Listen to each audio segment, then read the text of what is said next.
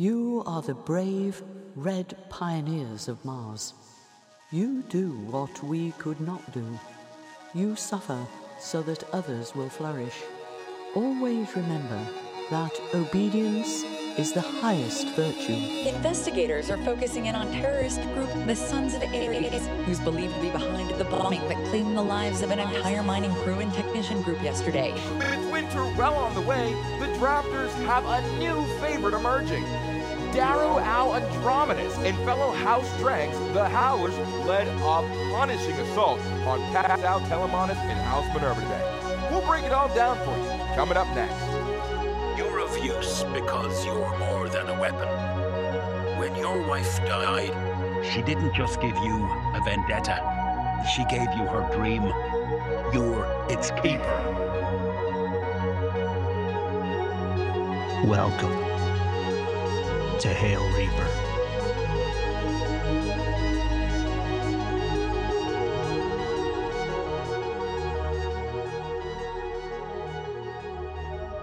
Hey everyone, welcome to episode 3 of Hail Reaper. My name is Philip, and I'm with my good friend Jeremy. Good afternoon. Hey man, how's it going? We're going to be going ahead and we're doing an episode all about Dancer, which is my favorite character from the first 20-ish or 20 so chapters of the book. I know that you have another character you like a lot, but you're a big Dancer guy, yeah? He's rad. Yeah. It's a character. I really look up to the character. I really feel like the story needs the character to a certain point. Like a lot of what we see, a lot of what we encounter is we see characters that are kind of flimsy or maybe even flawed, and they just need, like Darrow, for example, he needs that guiding hand. He needs that purpose. And he's just went through that tragedy of losing Io. And now we have this kind of character enter and just able to guide him and to kind of point him with the direction he's to go. But like kind of putting that all aside, I want to start in a little like funnier spot. Okay. And it's just something completely subjective. It doesn't matter or make any difference to the story.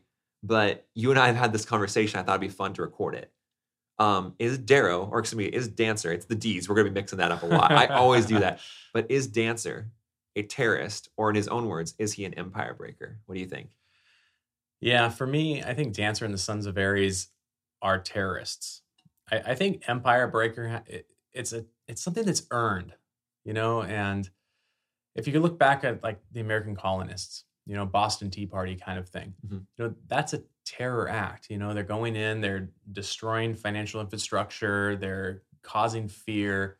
Now, obviously, the revolution worked, right? And the American colonists got their own country. Yeah. So that is looked on and kind of highly revered. It's looked on very positively now, when at the time it was not a good thing. And I think it kind of the same thing.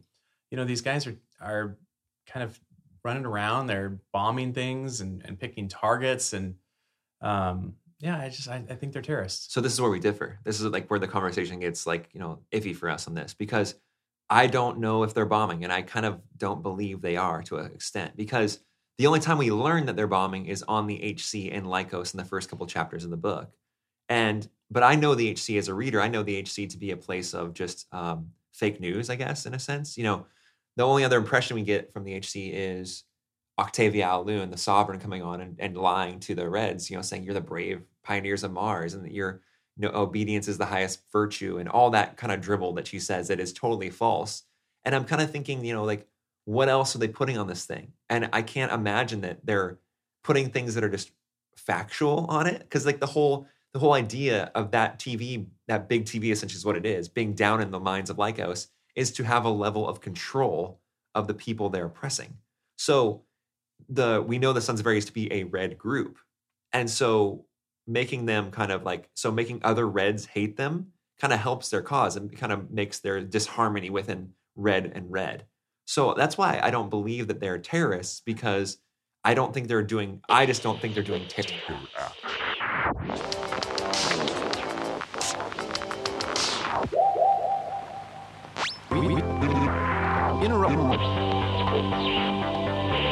We interrupt this broadcast to bring you breaking news with Delphine Nova.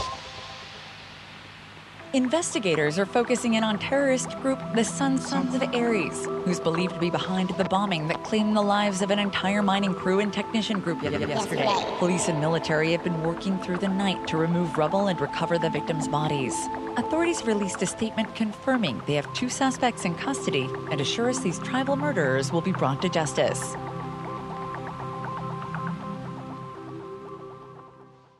Yeah, I think there's definitely an angle when it comes to the HC. I think it's hyperbole. I definitely don't see Dancer, in the streets gunning down women and children. Because that's what the HC would make you believe, like they're bombing people and killing civilians and et cetera, et cetera. Yeah, I don't think it's a civilian target kind of bombing. I do think they're bombing. I think they're choosing infrastructure, waterworks, electrical grids, things of that nature that would damage and cause harm. But I also think it's kind of an essential thing. I mean, they must be doing this because without that, there would be no notoriety within the greater society. Everyone knows what the Sons of Ares is.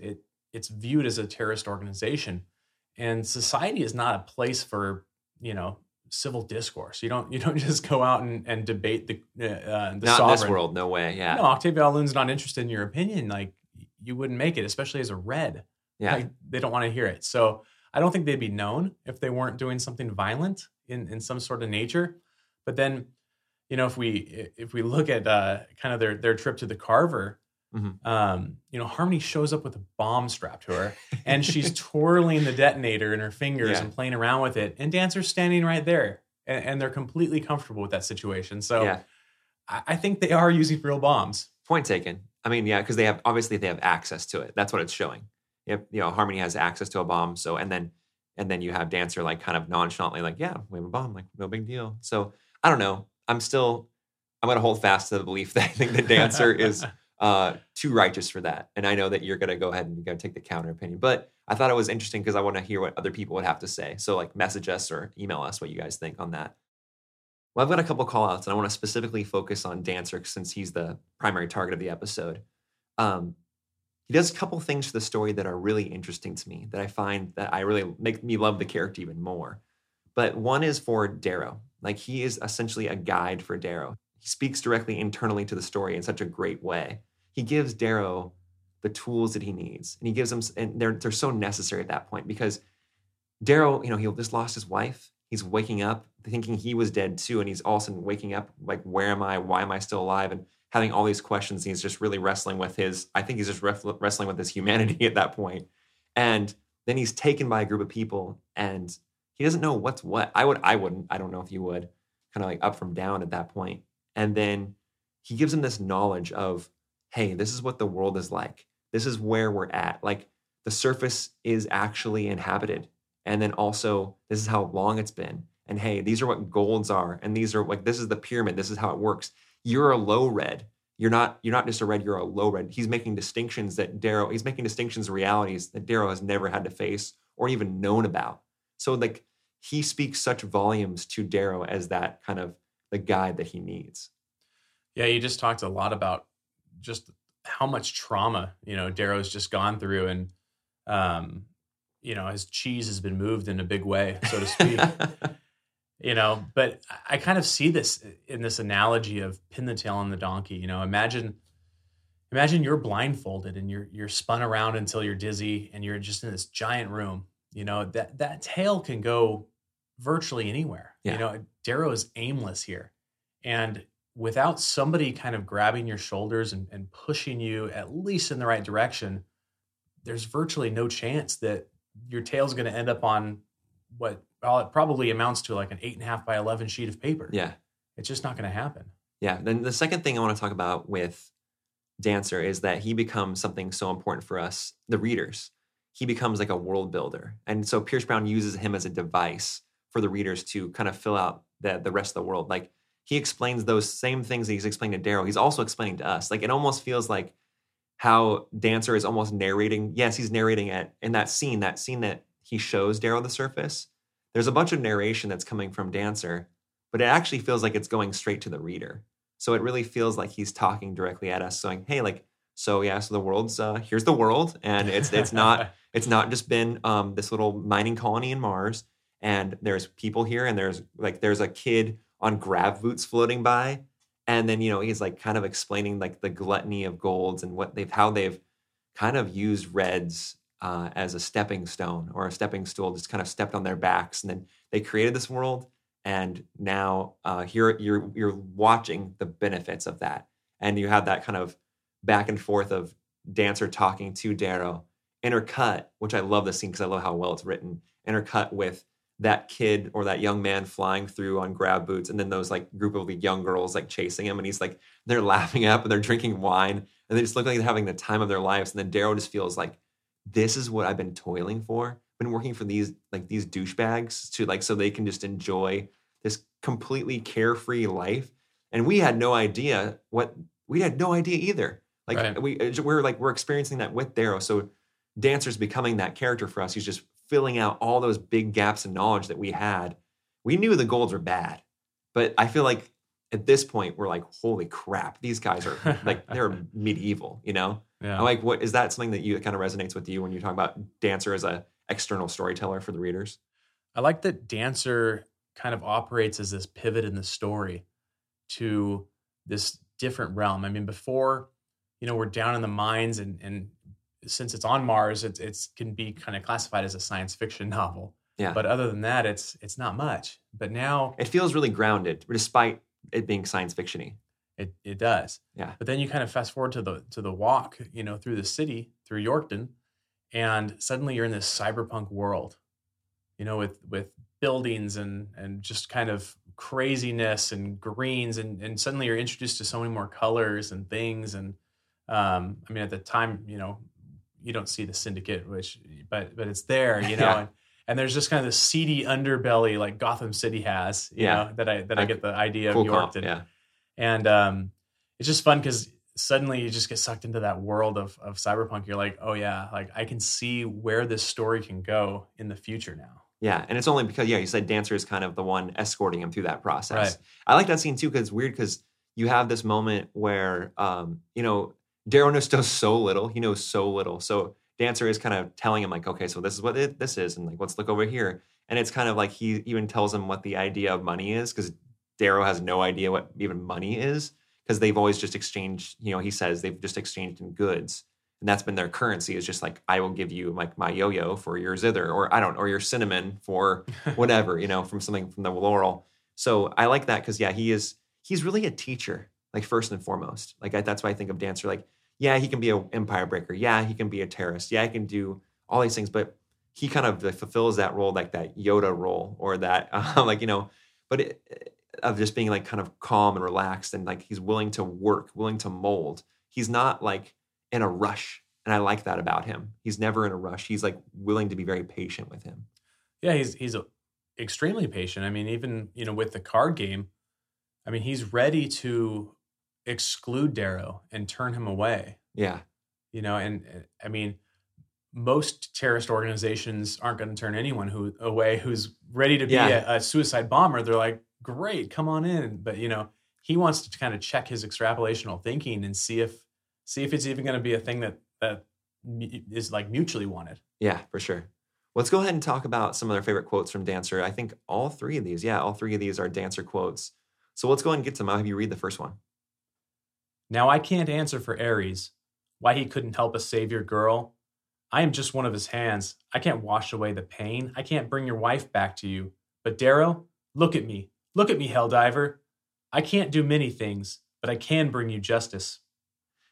This is like a cool quote for me. And this is weird. I draw something out of this that I don't know. It's kind of not really, it's kind of strange. But I love this part where he's like, look at me, Helldiver, like demanding that respect and that attention because he knows that I think it knows a few things. He knows that if Darrow doesn't get a hold of Darrow right then, he's probably going to lose him. He's probably going to go off the rails. So he's demanding his attention. But also, secondly, I think it does show that Dancer has a few sides to him where he can be kind of severe if needed.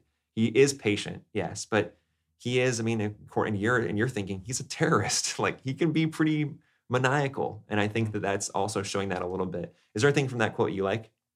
I gravitate toward the same exact thing. I think, you see Dancer kind of operate within the Sons of Ares. You see his relationships with the other members. and he's extremely highly respected. You know, so he has like a lot of these like almost grandpa qualities to him. Yeah. Like you said, he's kind, he's patient, but at the same time, like, don't cross him or grandpa's going to wallop you. Do you have something to share about your grandpa right now? No. You want to tell us a story? No, I'm not that close to my grandfather. Okay. Oh, now I've got sad. Sorry. It got sad. I don't want to talk about that. Read the second quote. All right. An empire cannot be destroyed from without till it's destroyed from within. Remember that. We're empire breakers, not terrorists. That's what we've been talking about, since the top. But let me say this, and this is like a big interjection that has no weight to it, but at the same time, it's just my own thinking. I am curious to see if this lesson, this one sentence lesson of an empire cannot be destroyed from without till it's destroyed from within.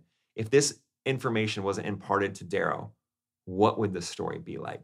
Because I think it's crucial. It's a crucial lesson, not just something that Dancer says to Darrow, but it's a lesson within itself, is saying, because Darrow employs these strategies, in this book and the next book and the third book, and they keep building off one another. But I've just been curious, and I've asked myself the question. I read that quote. What would it have been like if Dancer never told Darrow that? Like that one sentence would have changed anything. Would have changed Darrow's thinking or how he used tact when he's kind of infiltrating.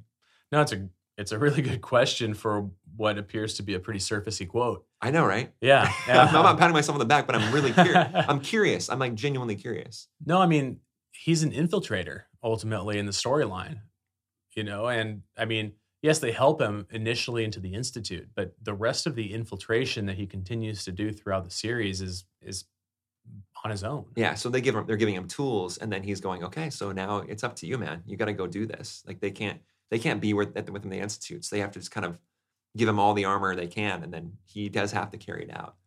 Go ahead and read that third quote. All right. You're of use because you're more than a weapon. When your wife died, she didn't just give you a vendetta. She gave you her dream. You're its keeper, its maker. So don't be spitting anger and hate. You're not fighting against them, no matter what Harmony says. You're fighting for Eo's dream, for your family that is still alive, your people. This is like that other, I said this last week when we talked about Eo. Like you can kind of break the chains, kind of couple sentences. And I feel like that is like you could kind of encapsulate the entire character in that one simple quote. This is that to me. You're seeing those sides of Dancer that are the most pronounced. Like you're seeing him being corrective. You're seeing him be a teacher. You're seeing him being loving, and he's playing Penn the Tail and the Donkey in that moment. Because I think the lead up to that, right, is like it was like, I can be a weapon you can use. Like he's being kind of almost really flagrant with his own life, like kind of thinking himself as a suicide bomber, like you mentioned. Mm-hmm. And it's like, no, like bro, you don't get it at all. Like you're not that. Like you're special. You're valuable, and we need you to be more than just like right there, what's Harmony says, like you're fighting, no matter what Harmony says, like don't listen to her, like listen to me right now, and we're gonna go and we're gonna do this. We're gonna be dream keepers. And I think he's saying that to Darrow specifically, but I think that he really also believes that dream, that Eo too, and he's doing that with him. He's like, that moment is a shared moment of we're doing this together. We're not gonna go and just bust heads, crack skulls. We're gonna be dream keepers together, and I love that about Dancer. Yeah, this is a very meaty quote. Yeah, it is actually. And it's a fantastic one. I think he kind of shows Eo, as obviously the catalyst for this, but almost in like this, almost like in this form of that she's an oxidizer in an explosion. And after it goes bang, you're like, there's no more oxidizer, you're done. That catalyst in the explosion is gone.